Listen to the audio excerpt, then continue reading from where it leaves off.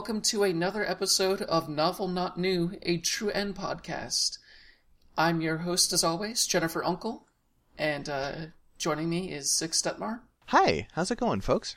And unfortunately, M couldn't make it today. They had a lot of stuff coming up recently, so it's just us two this time. But we still did a pretty good job of getting through the entirety of Hakuoki Kyoto Wins, a game made by Dream Factory and Otomate. There may be a shortage of hosts here, but there is no shortage of hot samurai boys to keep you warm at night. Yeah, basically. This is a Otome game, which is basically a visual novel that's more focused on dating a lot of characters. And it's focused on the what's the period? The period of the Tokugawa shogunate in Japan.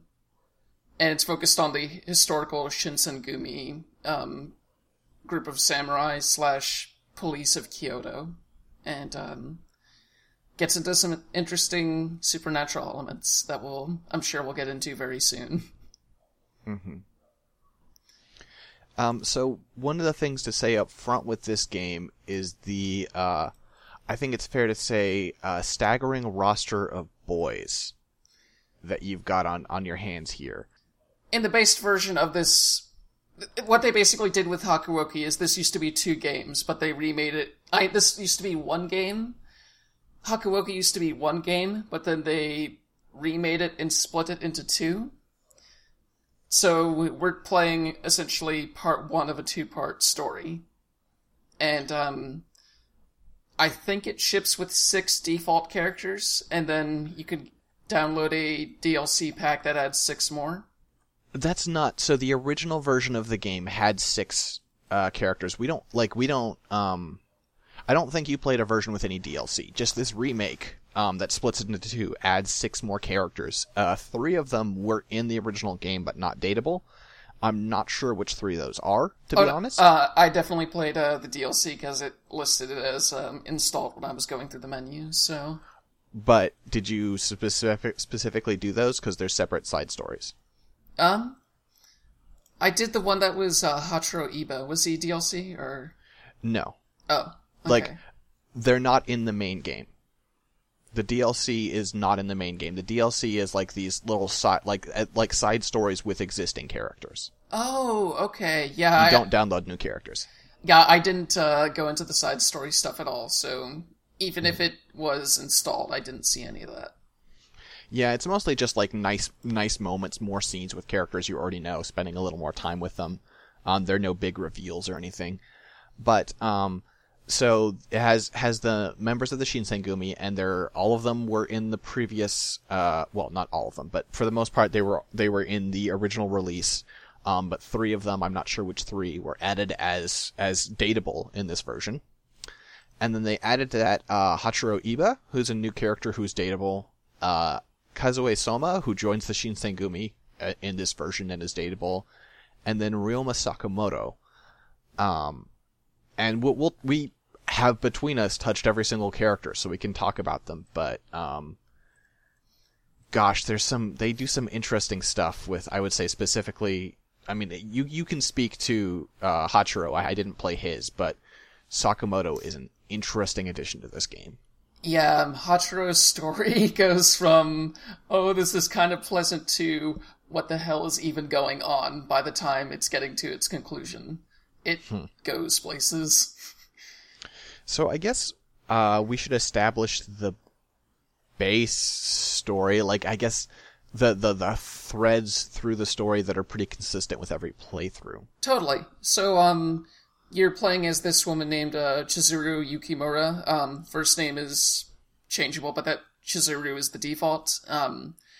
Your father, who is a doctor for the shogunate, goes missing, and he basically wrote you a letter being like, hey, if you ever want to find me, I'll be in Kyoto. So you go off to Kyoto disguised as a boy so you don't cause any trouble. You get into trouble anyway with these scary Ronin with white hair.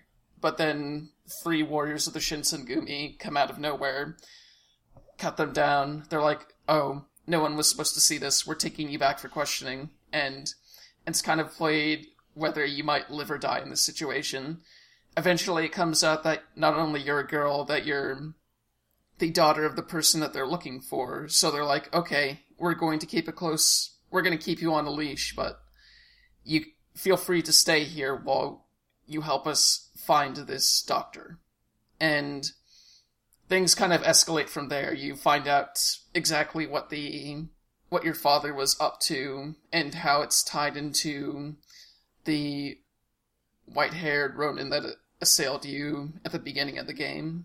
And, you kind of go through 4 or 5 years with this, with the Shinsengumi, watching as they change bases, they gain members, lose members, and have internal strife. Mm-hmm. Up to the point where, in all of these routes, the main thing that happens is the Emperor and forces loyal to him decide to overthrow the shogunate, who flees over to Edo, and you and the rest of the warriors end up going over there for what I assume is part 2. Mm-hmm. Yeah, so since this game was split into 2, the second game is called Edo Blossoms. And so obviously that would be what would be, the conclusion of every single one of these threads, I think. We haven't played Edo Blossoms. I will want to after this podcast, but I don't know if it's like when you start, it's just like load your save, or like, okay, who did you have the hots for, or like how it happens. Yeah, I'm curious. Because depending on the route that you take, things are significantly different, and not just in terms of who you're really close to by the end of it. Entire characters will live or die. Some of them will have become Furies, which is this weird cross between a demon and a vampire sort of situation. But yeah, some of them will be dead, some of them will be in a entirely different condition that kind of took me by surprise. There are certain villains that you may never run into if you take certain routes, which is really interesting to me. Yeah, there's some really interesting. So we're going to be talking pretty candidly about this game and about spoilers for this game, which, it's novel, not new. I guess people would assume that. But yeah, there are some twists and stuff, and things go differently. And also, as Jen mentioned, with different playthroughs, you get different amounts of information. Between the two of us, we have all the information, so at least available in this game. And we're just going to talk about it. So I want to know, what you know about the situation with your father. I want to know how much you know in the playthroughs and the endings you got. Okay, so essentially it establishes that your father was always an adoptive father, and what had happened was you were born in a demon village. You yourself are a demon, and you and your brother were separated into two different foster families, and your dad basically started working on this Fury potion for the shogunate based off Western medicine. At some point, he defected to this different clan. But he's not entirely with that clan either, because he does some things, like he breaks into the demon clan village that Princess Sen guards, and steals one of their arms. Steals one of the demon arms that they have locked up.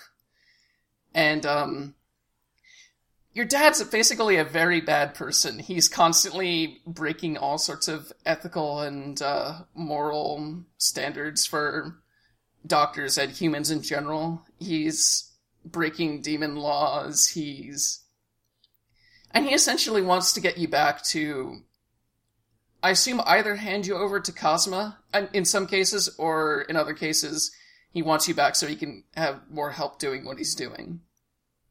So, stop me if this sounds familiar, but through the playthroughs, so I did Kazuma, Chikage Kazuma, who is the demon who is presented as pretty much the main villain for most of the thing. He keeps being like, I'm gonna come kidnap you. You're a demon lady and those are real rare, so let's go bone. And you're like, wow, you're creepy.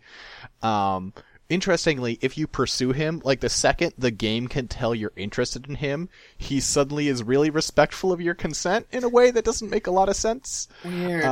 I guess I appreciate it, but it doesn't feel very consistent for his character. But as soon as you're playing along, he's just like kind of like, you know, just like the gruff, silent, but, you know, like affectionate type. And it's like, okay. But between him and the, Ryoma Sakamoto content, your father's plan is that he got the serum that turns people into furies, that turns them into these like half demons. He did get it through Western medicine, but like it was intentional. The West gave them that medicine in order to soften up Japan for an invasion. Oh wow. By causing a bunch of infighting. And your father's like, okay, I can use this to my advantage to create a bunch of half-demons and sort of rebuild the mostly destroyed Yukimura clan, and then we can rule over Japan as a demon clan. Oh wow, okay. Yeah, that part of it did not come into consideration here at all. Yeah, between Kazuma and Sakamoto, you get a lot of detail on that stuff. Because Kazuma, of course, has a lot of insight and ways to talk about, like, demon politics. So, like, there's a part where it's just you and him talking to your father, and Kazuma's just like, you fucking suck so bad. Ooh, I fucking hate you. Here's what your plan is. Ooh, you're a shit. And your dad's like, oh, you're just angry. And then Sakamoto is such an interesting character because of his historical context. I assume you don't know the history, like, I didn't know the history of most of these characters very well. I knew, Hijikata, or, you know, Toshizo, if you prefer, just, you know, from Japanese history, but mostly I didn't know these people. Is that the same for you? Yeah, I didn't really know that many of these people were real people until, I was sharing that, I was really interested in Soji Okita, and someone was like, oh yeah, not only is that a real person, there's also a, Fate character that exists as well as a collectible card. Yeah, so these are I believe all real people except for I think Kazuma, of course, like the demons are not. But so Ryoma Sakamoto is a dude who he used to, like, at first he was just you know, like a peasant in the Tosa domain, and then he worked his way up to being a samurai, and then he got in contact with the West, with like Commodore Perry and stuff, and had like the boss from Metal Gear Solid 3 moment where he's like, there's a whole fucking world out there and we're fighting over scraps of Japan against each other. This is ridiculous. I'm going to do whatever it takes to wheel and deal however I can to unite Japan into one nation. And so he started doing like these huge deals, like arms deals and all kinds of things across all sorts of lines in the real world and also in this game. He founded what is now the modern idea of the Japanese Navy. Cause he was like, hey, why don't we train on steamboats from the Americans? Why don't we convince the Americans to let us train on their steamboats? And eventually he was assassinated because he was too much of a futurist at the age of 30. Like, he died real young because his ideas were just too radical. But he's a fascinating dude, and the idea of him surviving that is really interesting, politically speaking. Huh.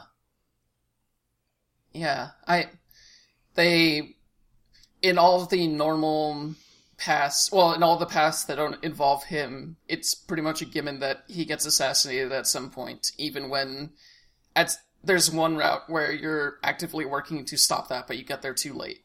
But, yeah, it's interesting to have them throw in a what-if scenario like that.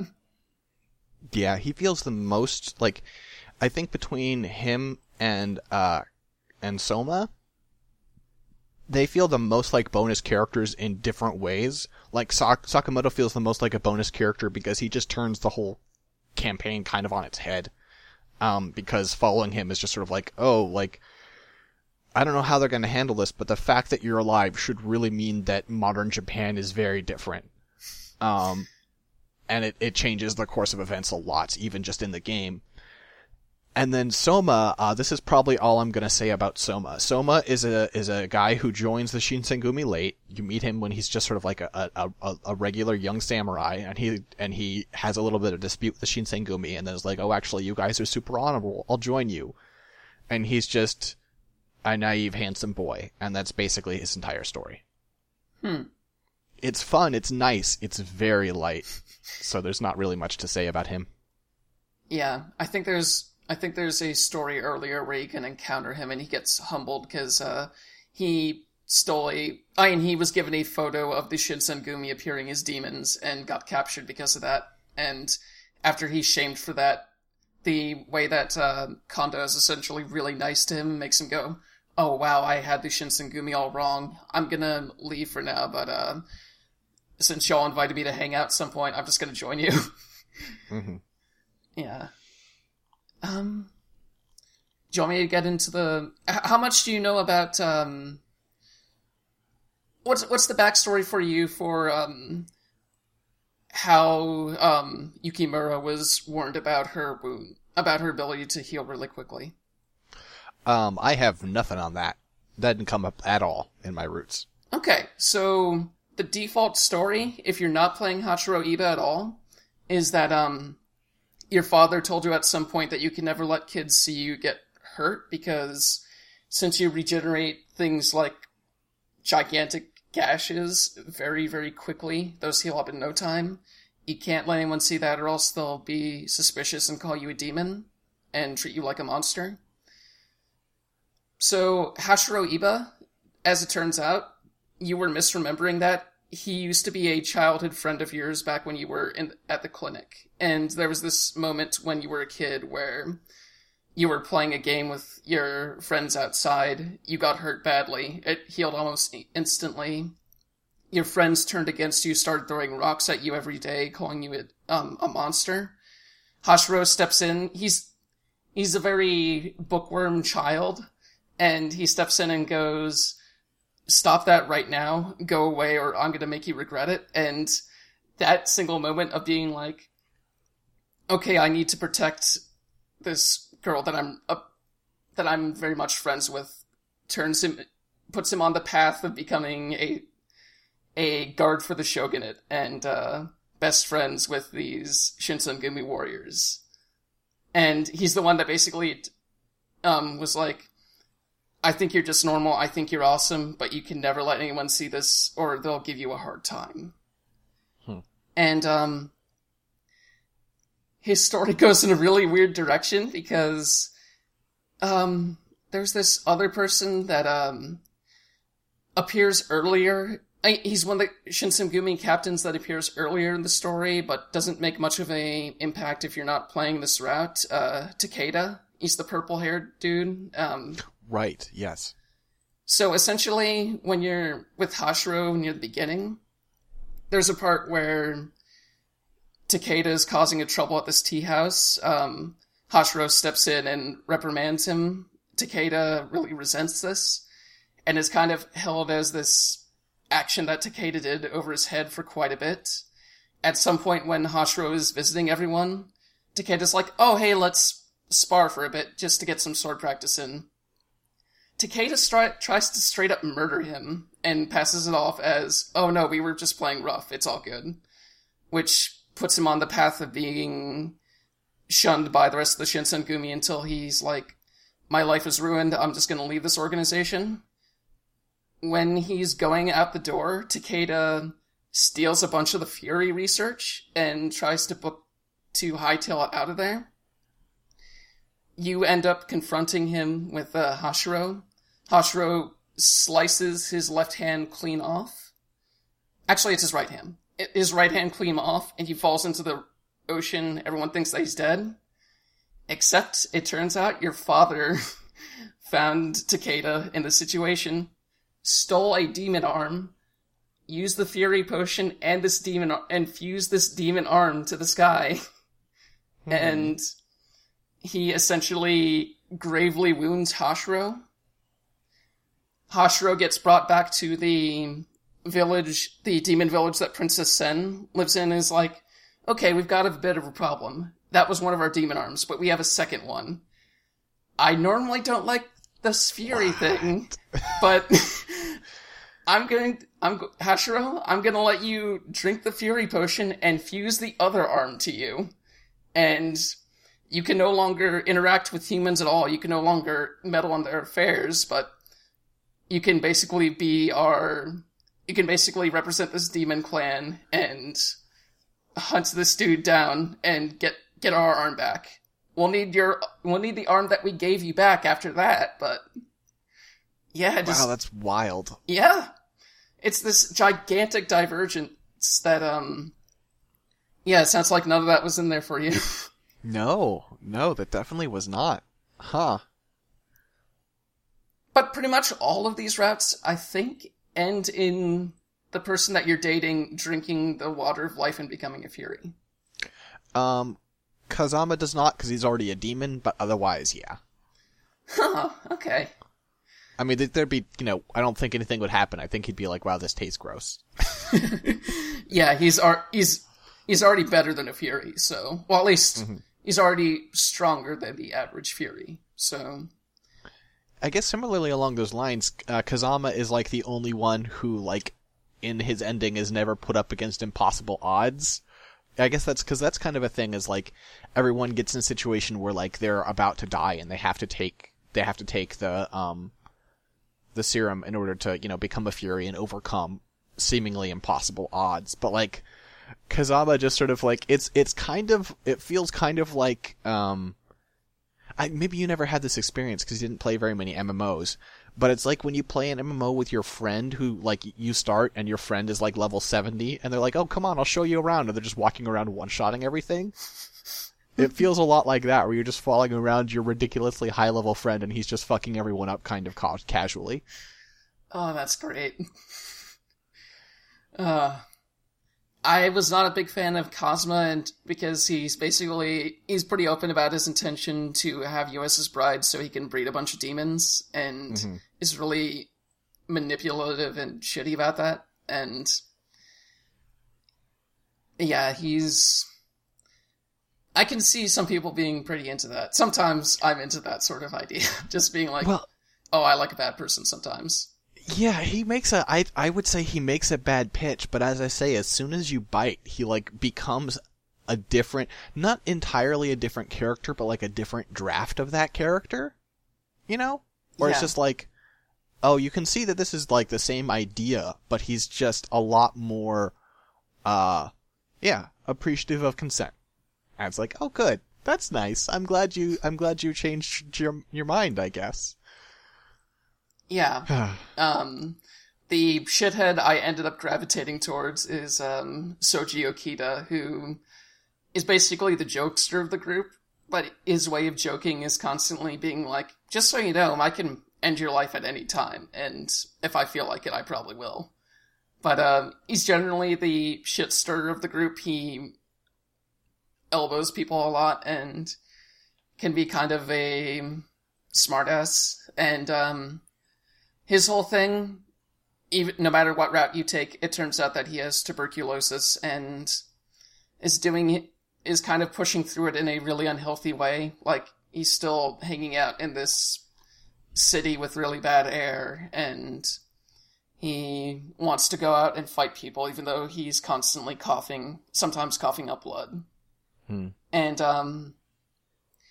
it's kind of that thing where as you get closer to him, it's that situation where you get to see that his whole "I'll kill you" is mostly a front, and that's how he talks to everyone, really. And is kind of someone who just wants to...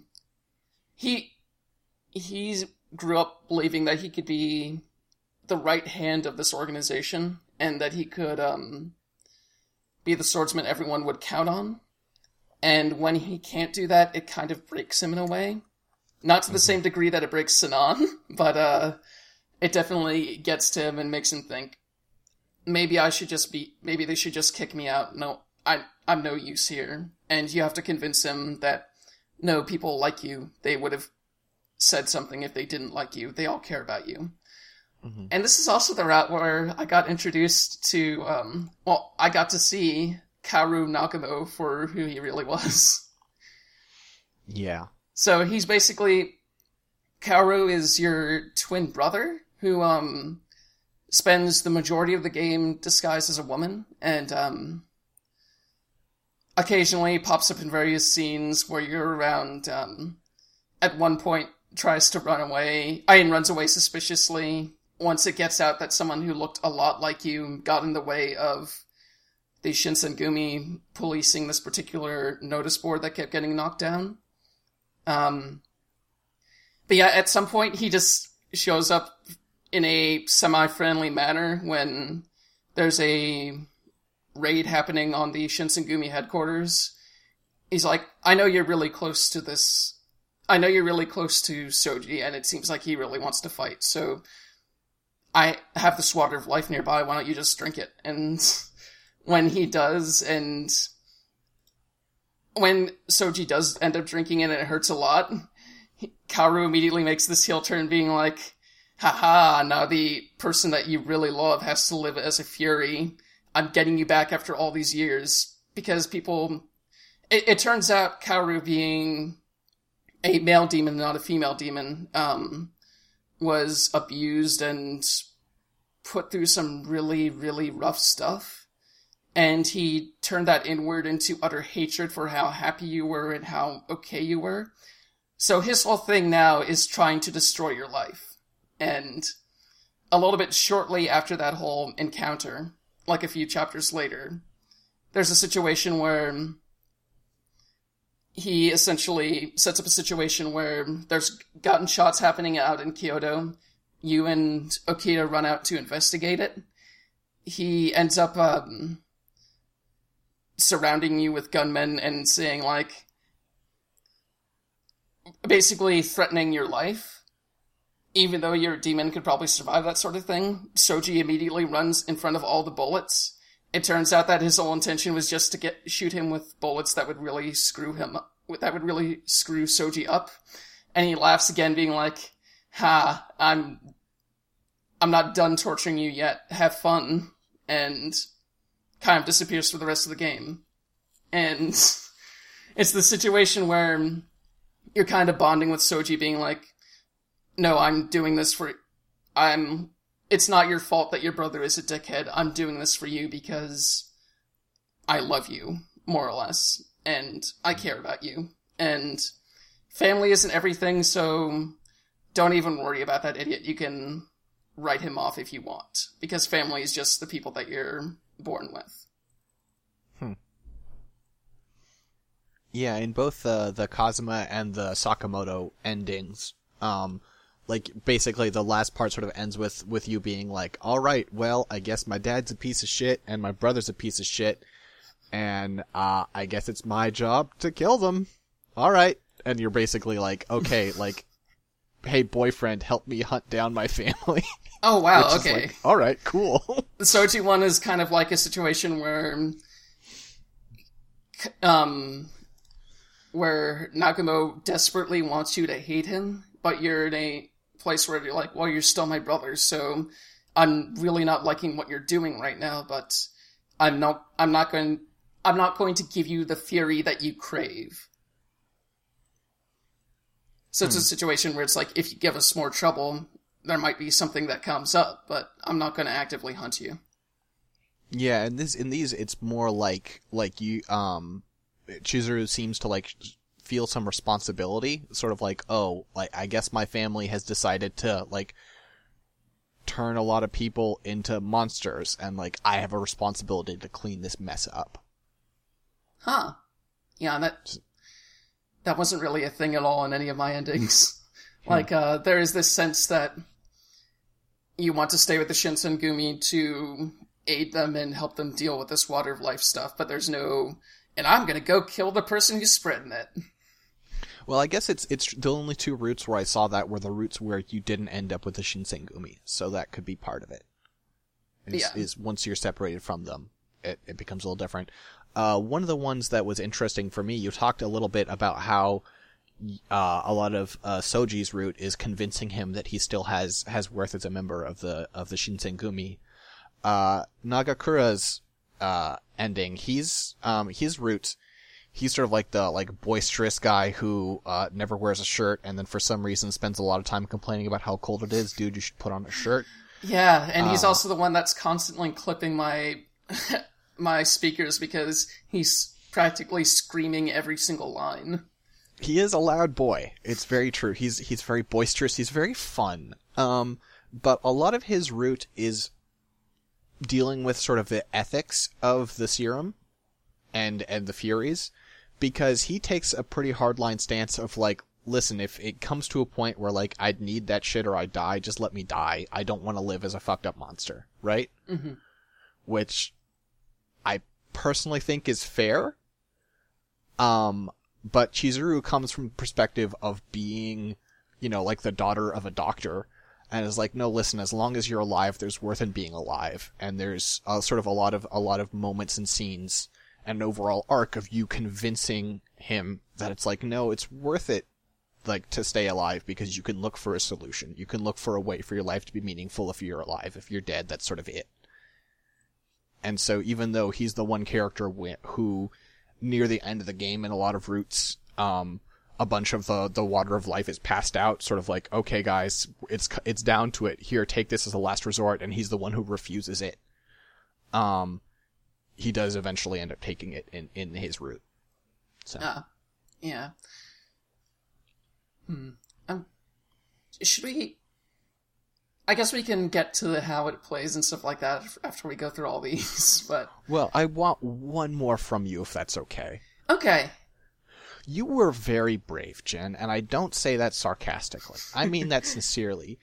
You played Sanan's route. Yeah, Sanan is one of the most uncomfortable characters in the game. Your introduction to him is pleasant enough. He's the guy with the glasses and the long hair who does most of the strategizing for the Shinsengumi, which is a pretty traditional anime trope, it feels like. I feel like there's a lot of characters like that, typically. Someone who has a friendly face, but also knows when to be cutting and cruel. And, essentially, right within Chapter 1, in an off-screen event, he gets injured to the point where he can no longer hold his sword, and he spends most of the rest of the time in the compound in the early chapters, fretting about the situation. At some point, Kodu invites in Ito and other imperialists to further pile on Sanan, being like, yeah, what's the point of you? You can't even fight.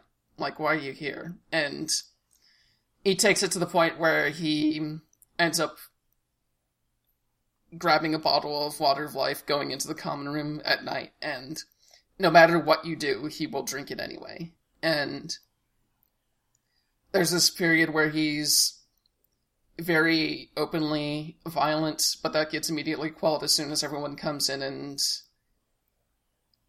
contains him, more or less. And from that point onward, he becomes a massive fucking creep, because most of the other Shinsengumi don't know that this happened, so he can only be out at night, and people have spread rumors that he actually died.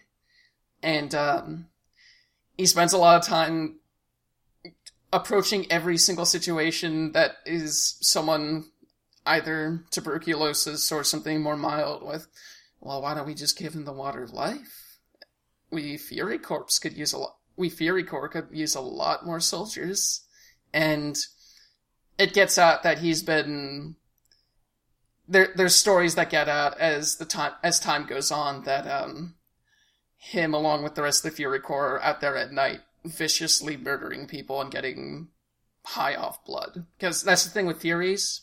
Furies have bloodlust, where if they see a bit of blood or they get hungry for it, they can lose control and murder someone to the point where they're unrecognizable so they can get the most blood out of it.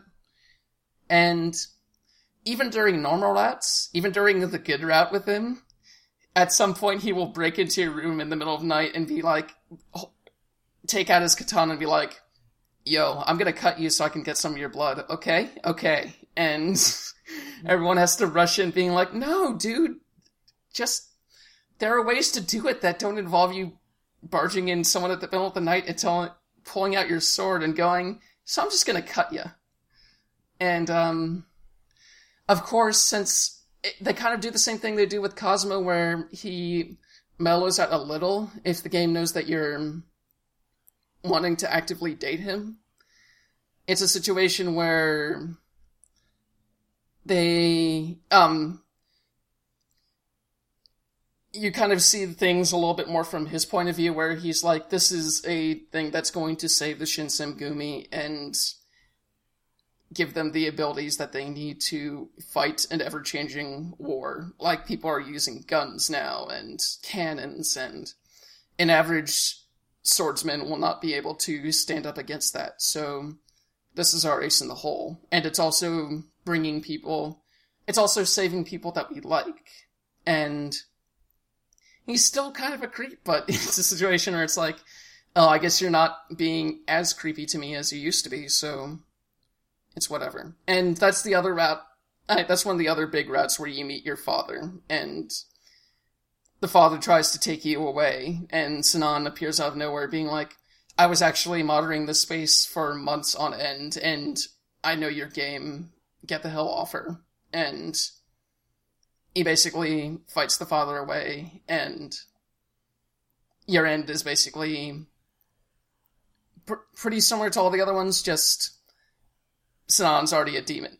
Sinan's already a fury at this point, so there's no last minute drinking of the potion. It's just him facing off against this old man who can't do shit.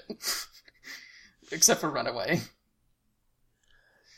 Yeah, I still think that he's a massive creep after this one. They just like the Cosmo routes, they take efforts to de-creepify him, so if someone accidentally ended up going on this route, they're not as off-put as they may have been. I mean, he still does have that like, I mean, after you've started his route, not like at the beginning when he doesn't know better yet. After he started his route, he still has that moment where he's like, yeah, but what if I just cut you? Just a little, please? So, they didn't walk it back enough, I think. Yeah, they don't. And not to get too much into weird screenshots I saw of part 2, since we'll obviously be covering that in a different episode if we decide to cover it again. But, there are points within the future of the series where it seems like people that you're into end up drinking your blood. So, it's maybe if Sinan wasn't such a creep about it, it would be a little bit easier to handle, but no, he's constantly talking in this very dramatic sort of, oh, we need this water of life and stuff. With his voice acting lays on the creep to such a degree that it's nearly impossible to overlook. So if someone wanted to bleed you, to drink your blood, how would you prefer that they ask it? I'd prefer them to be like, okay, we're running a series of tests right now, and if you could just, if they treated it like a blood bank sort of situation where it's like, okay, I'm just gonna, there's this method I can use to get some blood for you. It's not gonna, it might hurt a little bit, but it's totally safe. It's not going to be me taking out a katana and fucking cutting you. I feel like that'd be fine. Like, just being like, okay, here's this really scientific method I have for retrieving and bottling your blood, and it won't be a ton at all, just a little bit so I can play around with it a bit. Play around with it a bit in terms of blood, maybe not the best choice of words on my end, but... I don't have an answer myself. I just can't get the phrase, I'm a drink your blood like Pepsi out of my mind, so. Pepsi is gross, so, and blood is gross, so. that tracks. Oh, you're gonna lose us all our listeners. All these Pepsi fans. They're still waiting for Crystal Pepsi to make its comeback, you know? It did. You haven't been paying attention. Wait, it's still a thing? You could go into a store and get Crystal Pepsi right now. Oh, wow. Is it any good? It's okay. It's like somewhere between. It's like a mix of like a cola and like a lemon lime soda, like a Sprite or a 7-Up. It's okay. It's weird. Well, I guess the weird thing is it's not weird. It's just sort of like, oh, okay, this is just a drink. Why was this so okay? Yeah. Anyway, now that we've gotten our soda talk out of the way, let's see. So you mentioned how it played earlier, and it's we both played it on PC. It's too bad M played it on Vita. I would like to hear M's thoughts on how it was on Vita because, well, I guess you played it with a controller, right? Yeah, I played it with an Xbox One controller. So I heard you talking about how the keyboard bindings were a bit fucked up. Yeah. So let's talk about some of the controls on the PC with keyboard and mouse. Left click to advance text, right? That makes sense. Mm-hmm. Right click to hide the text window. Middle mouse to skip. O to open up the save menu, I think. And then like if you want to like scroll back and forth through messages, that's W and S. Oh, that tracks, yeah, because scrolling through messages on the controller is just using the left analog stick. But like it tracks, but it also doesn't make it like it makes sense if you're like, oh sure, a visual novel controlling with WASD like a shooter. But like, wait, what? And then like, how do you like? There are a lot of stuff that I never figured out how you do. Like, you can like play, repeat. Like, if you go into the log, you can repeat like voice samples. I don't know the key to do that because it only ever pops up controller inputs, even if you're on a keyboard.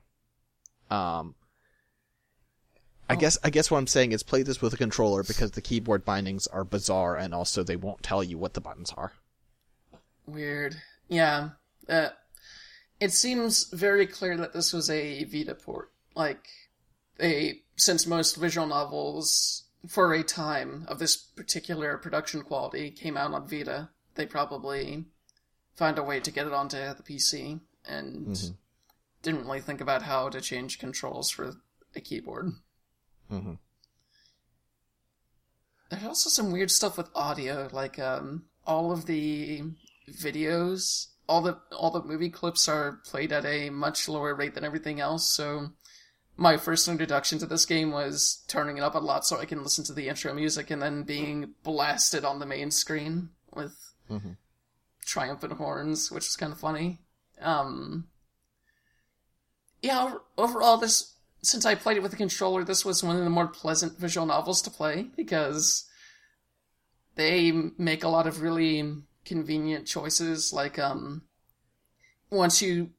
I basically started a new game every time I went to a different route because every choice that you make from beginning to end more or less determines what route you fall onto. So when you hit new game, it'll just be like, do you really want to enter your name again? We could just let you skip that if you want. And then, hey, you can skip the entire prologue since all of the choices end up happening in chapter 1. Mm-hmm. And then you can just hit a button and it'll skip every piece of dialogue that you've already seen. And you can also switch that if you want to force it to skip everything. That's a toggle. And then like choices you've already made will be colored blue. But if there's like a new bit of dialogue in the middle of that, it will stop to show you that one bit of dialogue, but won't remove the skip if you've still got it on. So once you advance past it, the skip previously read will pick up again. It's got a lot of quality of life things that are really convenient, especially after some of the games we played recently, like Ghosts of Miami, which really was lacking in some quality of life features. Yeah, and I think it's pretty necessary for this game too, because both of us kind of underestimated how long it would be to actually play through all these routes, because there's a lot of different variations that can happen. So this idea of just, I'm going to get through one route and it'll be a lot easier to skip everything else, yes and no, but because there's gigantic reams of new dialogue, depending on who you're choosing, it will end entire different paths that you can go on.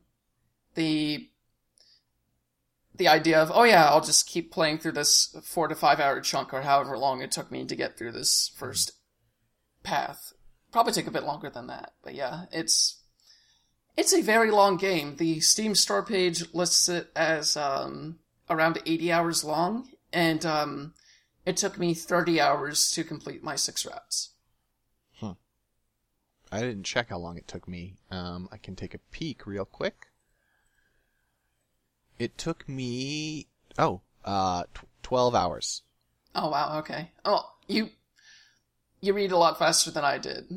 You probably read it a lot faster than I did, though I also went into the settings to speed up the text scroll because the default settings for that incredibly slow. Yeah, no, that was one of the first things I did was change that. Yeah, and well, so here's something I wanted to talk about. This is the first time we've covered a historical visual novel on this show. Especially a historical dating sim or otome game. And there are certain problems with that style of visual novel that I have. And they're not I don't think they're necessarily things that are bad, but they're things about these games that irritate me, right? Yeah, I'd be interested to hear them because aside from Mystic Messenger, which I played for maybe 10 to 15 minutes before I realized, oh wait, this is happening in real time. I don't have time to keep babysitting this. I have had almost no experience with the otome genre, so this is more or less my first one. Well, one of the things that's true in a lot of otome games, and actually the next otome game I want to play, Nightshaded, it's not true in, and I'm looking forward to that, is that your character is kind of helpless, and I find that a little frustrating. In a lot of these games, it's just sort of well, you meet the handsome boys, and the handsome boys are capable, and then it's okay, I'll rely on the handsome boys to do everything, because I am the helpless girl, and I can do nothing by myself. And I'm not a big fan of that. Yeah, there's... on some level here, I was not as bothered by that, because there's this sense that, for a gigantic portion of the game, you're on thin ice with the Shinsengumi, so... They're going to more or less direct you in the way that they please in terms of conduct and stuff like that. So it was okay, we're going to keep you out of fights as much as possible. And also you have a plot reason of the whole wound thing that you're not too interested in getting into battles yourself. But there is this sense throughout that you're also training to become a proper Shinsengumi warrior. There are characters that will go out of their way to train you. Kondo teaches you sword fighting, and even though it's just a 4-hour session, you feel like you've already changed quite a bit. And there is this idea that, I'm hoping at least, for part 2, you're a lot more capable and you get into some badass sword fights, but I don't know how likely that even is. It doesn't feel that you're introduced at the beginning of the game, your character is I know how to use a sword. That's part of your introduction is you saying, I know how to fight. I'm not incredible, but I can hold my own. That doesn't appear to be true by the contents of this game. And then also, it doesn't feel like there is that training scene with Kondo that you do get in some routes. But that also doesn't feel like it ever pays off. It feels like that's just an opportunity to have a nice moment with Kondo, and the game doesn't actually consider you at any point to be a serious contender in any kind of fight. And I thought it was kind of a bummer that you're spending 4 years hanging out with these elite samurai as they train, and there's no option, and they're willing to treat you as one of the boys, as it were, in a large part. And there's no route where you're hey, maybe I actually will get good at this sword shit. Yeah, it's kind of a bummer. They do have a number of characters where there's a clear pecking order in terms of power. Demons that are actually trained are... If you actually see their demon form, you're pretty much done for most of the time. In their normal form, they can pick off most people, except for Furies, who can somewhat hold their own. But then there are also some Furies that have taken it and they're shit at sword fighting. There is this sense that I guess since I was surrounded by a bunch of other people who were powerless in their own way, it didn't stick out as much to me, but now that you mention it, I really hope that in Edo Blossoms you do get a chance to be a proper sword fighter and end up maybe fighting your father or your brother or Kazuma himself. And the other thing that bothers me, and that one was more about Otome games in general. Usually they make you kind of helpless, though. As I mentioned, Nightshade, you are just a ninja. You can just do ninja shit. And I'm looking forward to playing that because it's just like, oh, like you have a mission and you can be like, you can talk to your boyfriend or you can be like, I'm just gonna fucking do this because I'm a ninja. And that sounds cool to me. But the other problem I have specifically with historical Otome games is the tendency for the times to bog you down. Like, setting aside the gender politics, because there's a lot of like, oh, you're a weak girl, what could you do? Which is like eye-rolling, but okay. There's also just like, you're with the Shinsengumi for 4 years, and I feel like that's fairly realistic, but it's like, you leave your home, and you go to effectively another state to look for your dad, right? Mm-hmm. And he's not there, and then you're just stuck with a Shinsengumi for 4 years? If it were modern times, you just pull out your fucking cell phone. And, like, obviously I'm not asking for you to have a cell phone, but the degree to which you get stuck in one place as events just roll around you, like, there's so many, almost every chapter starts with a description of, like, oh, when all this shit is happening, like, oh, you know, like, in 1873, there's this battle, and, you know, like, such and such happened, and, you know, like, this lord was ousted, and blah, blah, blah. And then it just cuts to you, like, mopping the floors. And it's like, I understand that it's realistic how sedimentary you are, but it is also kind of frustrating to me. Yeah, like, I'm not sure even if it took place in modern times, you'd be able to find your father that easily, because there's this sense that, in this, at least for most of the game, he is otherwise occupied and doesn't want to be found. And, Sure. Also with how isolated and stuff like that you are, they basically decide that you're a security risk if you go out and tell anyone about them, so they keep you locked up for long periods of time and don't let you go outside without an escort, basically ever. Well, they do in some routes near the very end, but that's because they decided that you're not going to run away and you're trustworthy. So I can also see that being a situation where it's like, yeah, it's kind of silly to go through the same 10 to 15 reams of text every time about this person being overthrown or the capital being under siege, but I also kind of get... It never really bothered me that I was stuck with them, more or less. I guess I just felt like, I mean, it makes sense in the way they've set things up, that you aren't very mobile, but also they set things up that way, right? Like, they're the ones who chose that circumstance. It wouldn't have been that hard for them to make it in a way where you could have been a more active participant in the plot, as it were.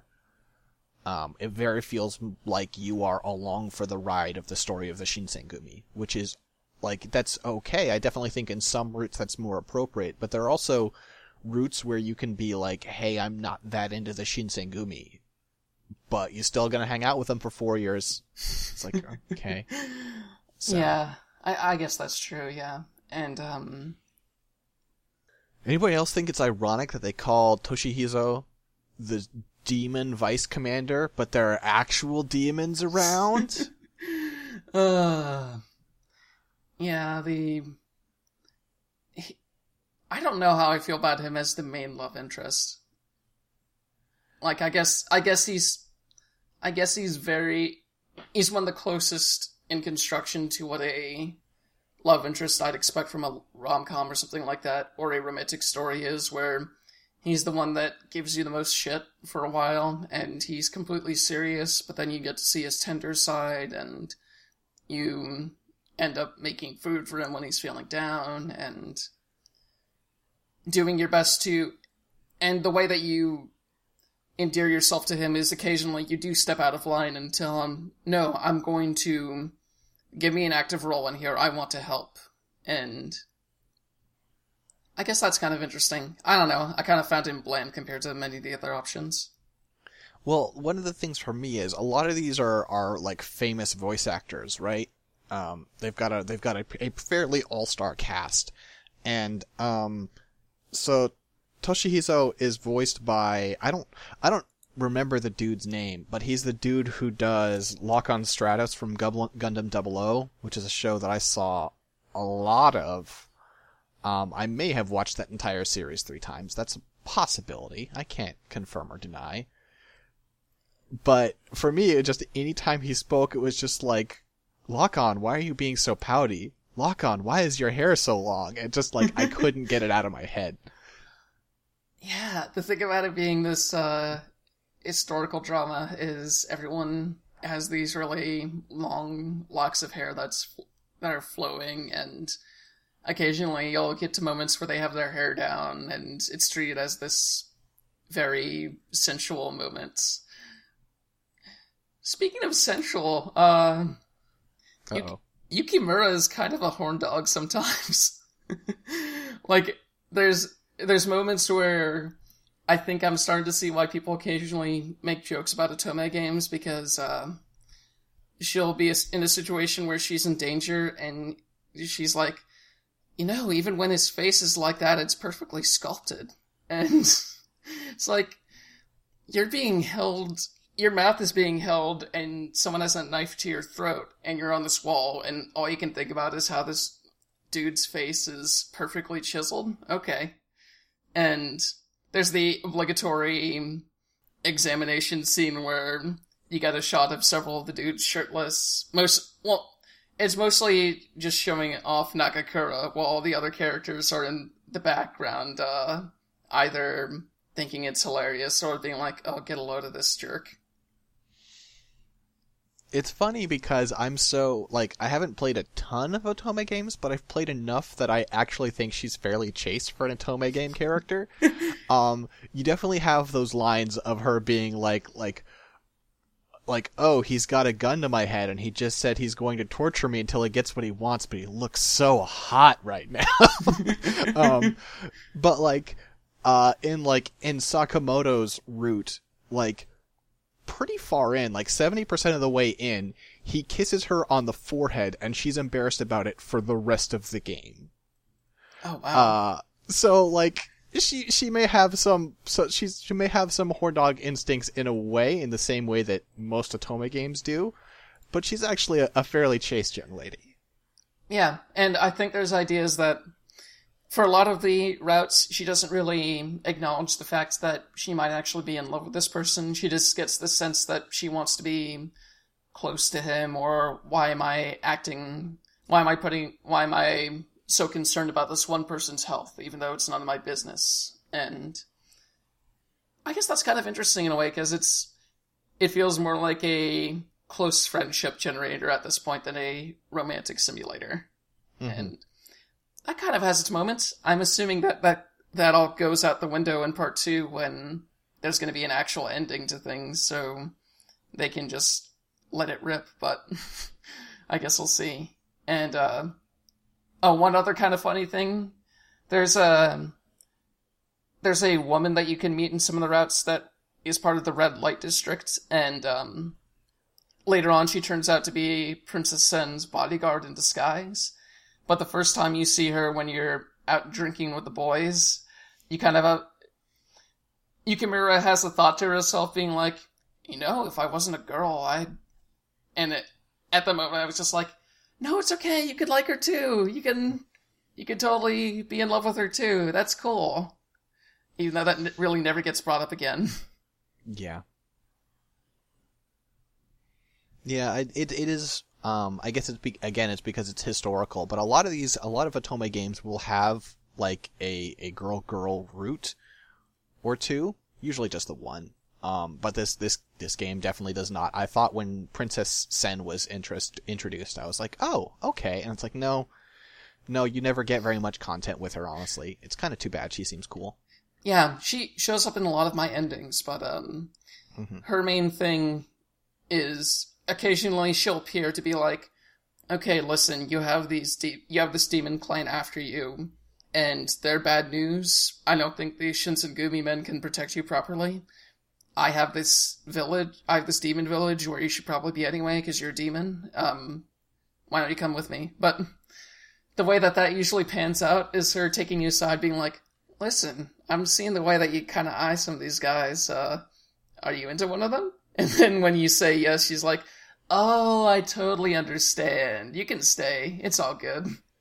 Even if you say no, she's like, oh, I understand. You have some other reason for not coming with me. Bye. Like this, no. Yeah. Yeah. It's kind of a dumb question on the game's part, frankly. I feel like it's just like, because a lot of the roots mean that you gain affection with people inside the Shinsengumi and out. And it's sort of the moment for them to be like, oh, Princess Sen is here to ask you if the person you're hot for is inside the Shinsengumi or out. So you can say yes or no, so the game can figure out who you're trying to pursue. It's a little clumsy, honestly. Yeah, it's a clumsy thing that occasionally comes across as cute, just being like, oh yeah, she basically came from a very important historical figure in terms of her parents, if I recall correctly. And, she's this nobility, but she's often on the street just walking around, and also spends time being like, hey, so you like this guy, huh? That's awesome. I'm happy for you, and if you ever need help, just give me a call. And it's like, okay. okay, nobility, I'm glad that you're kind of looking out for me in this way, even though it seems completely out of a thing that normal nobility would do, but okay.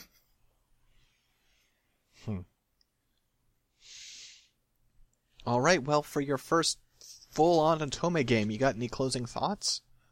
I really enjoyed my time with this game. Like, I was expecting it to be, when I was going in, even though I know that visual novels get a very bad, unfair rap for being built in a certain way, I was kind of expecting this to be a bit lighter of a story than it was. I ended up getting caught on a lot of the drama and being really pulled in by the tough life that these people lead and their battles with this ridiculous demon force. But, yeah, I ended up enjoying myself a lot. I wish I had not underestimated the amount of time it would take to finish this, because I ended up finishing it down to the wire, but, Girl, you think you were down to the wire? Do you know when I closed the game? A few minutes after I asked you to start recording, I imagine. Yes, 2 minutes before I hit record on Audacity, so... Yeah, if you're going into this game, and, well, first off, sorry for kind of spoiling you on all the events that happen in it, but, just know going in that it's closer to reading a lengthy fantasy novel than it is something a little bit lighter, like Dream Daddy, or most of the other things we've covered. Maybe not Danganronpa, because that thing is freaking huge, but it's pretty easy to approach a game like this and think that it's going to be shorter than it is, but once you factor in the fact that this game has 12 different people you can basically go into routes to, and within those 12, each one of them has a bad ending or a neutral ending, in addition to their good ending. There's a lot of game to get through here, and this is just part 1 of 2, so know what you're getting into. This is going to be a rather gigantic experience. Mm-hmm. Yeah, and I think Jen will agree that, I mean, like a lot of the games we've talked about, this, like, even though we've told you the plot twists, it's still absolutely worth experiencing. It's a fun, engaging journey, and these characters are enjoyable to get to know, except for Sanan, because he's awful, and kind of except for Kazuma. I can't make up my mind if Kazuma redeems himself or not, because at least the content in his ending is really interesting. You can't date Ito, but he kind of sucks too. Like, they put in some effort to be like, oh, even though imperialists are kind of insular and equivalent to far-right assholes that you will encounter today.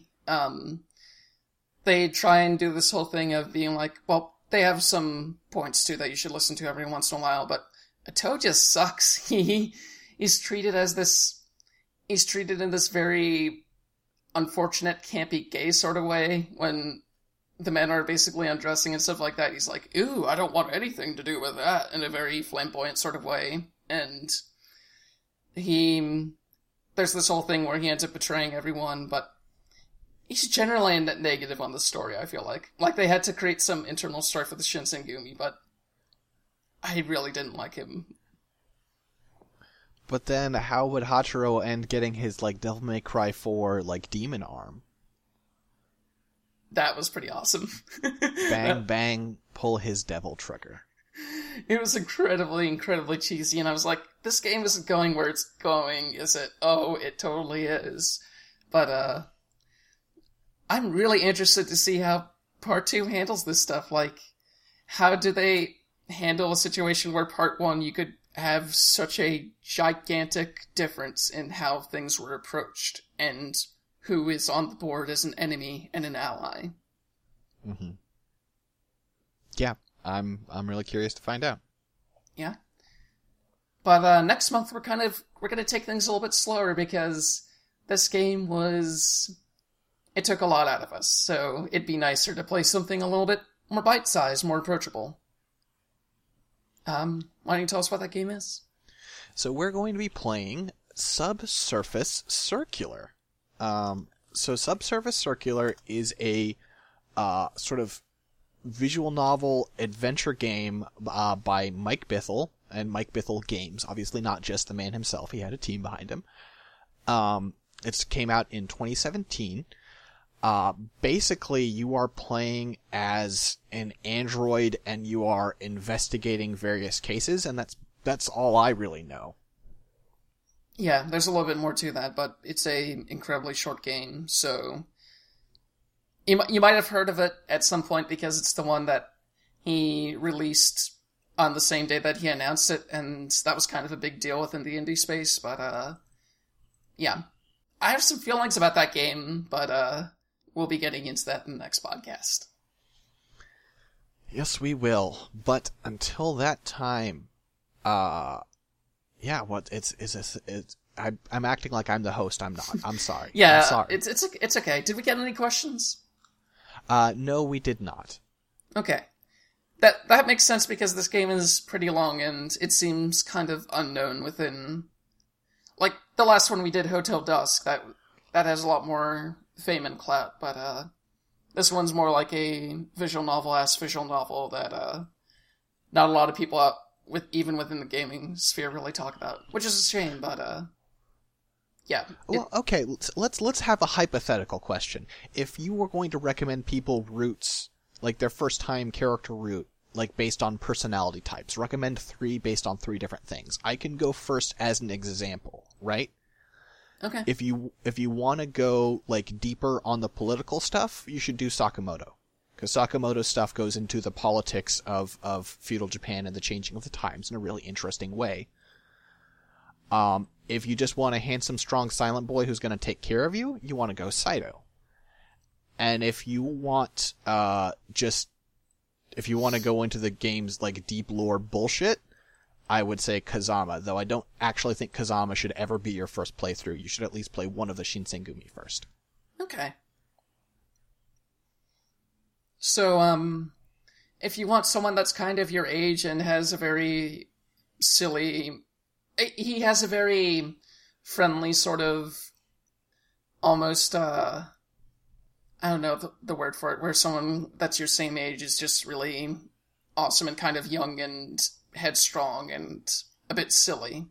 Heisuke is really good for that. Like, there's moments where he has there's a plot thread that they bury pretty early into his route, and then if you see it through to the end, they surface it in kind of a fun way, and I thought that was kind of sweet. There's also Yamazaki, who's the only one that's an actual straight-up ninja, even has his whole head guard and black cloak over his mouth. He He's basically the way that you see most of the external spy stuff happening around the Shinsengumi. Like, he's the one that takes care of everyone behind the scenes. So if you want someone who's like the silent caregiver to every one of these men, he's really good for that. And Soji Okita is great for people like me who get really attached to the shithead jokester characters who have a softer side if you can tolerate their foolishness. All right. Well, with all that said, if you want a person who's gonna create some great podcasts and articles for you, you should head over to Scanline Media. You can go find our Patreon at patreon.com/Scanline Media, and most of our articles and podcasts over at scanlinemedia.com. And since Emma's not here, I guess it falls to me to also do the Abnormal Mapping plugs. So obviously they have a Patreon as well, patreon.com/abnormalmapping. You can also go to abnormalmapping.com. Is it .net? I always mess that up, don't I? I think it's .com. It's .com. Yeah. I always want to think it's .net for some reason. Abnormalmapping.com. You can check out all their other podcasts there, such as, of course, Abnormal Mapping, Second Options Log, the Amory Score, Your Faves with Never. Don't forget to check out the Great Gundam Project for $1 on the Abnormal Mapping Patreon. And, yeah, just lots of good content between the two of us. I'm sure we've got you covered for whatever you like, unless you like things that are not nerdy, because, sorry. Yeah, our whole purview is within the nerdiest stuff imaginable, basically. Also, if you do end up listening to this and have a question or comment about Hakuoki or the next game we're doing, Subsurface Circular, or any of the other games we covered, just send an email to podcast@abnormalmapping.com and probably put something like novel not new or NNN in the subject line, and we'll do our best to get your thoughts on air. All right, but until next time, peace out. See ya.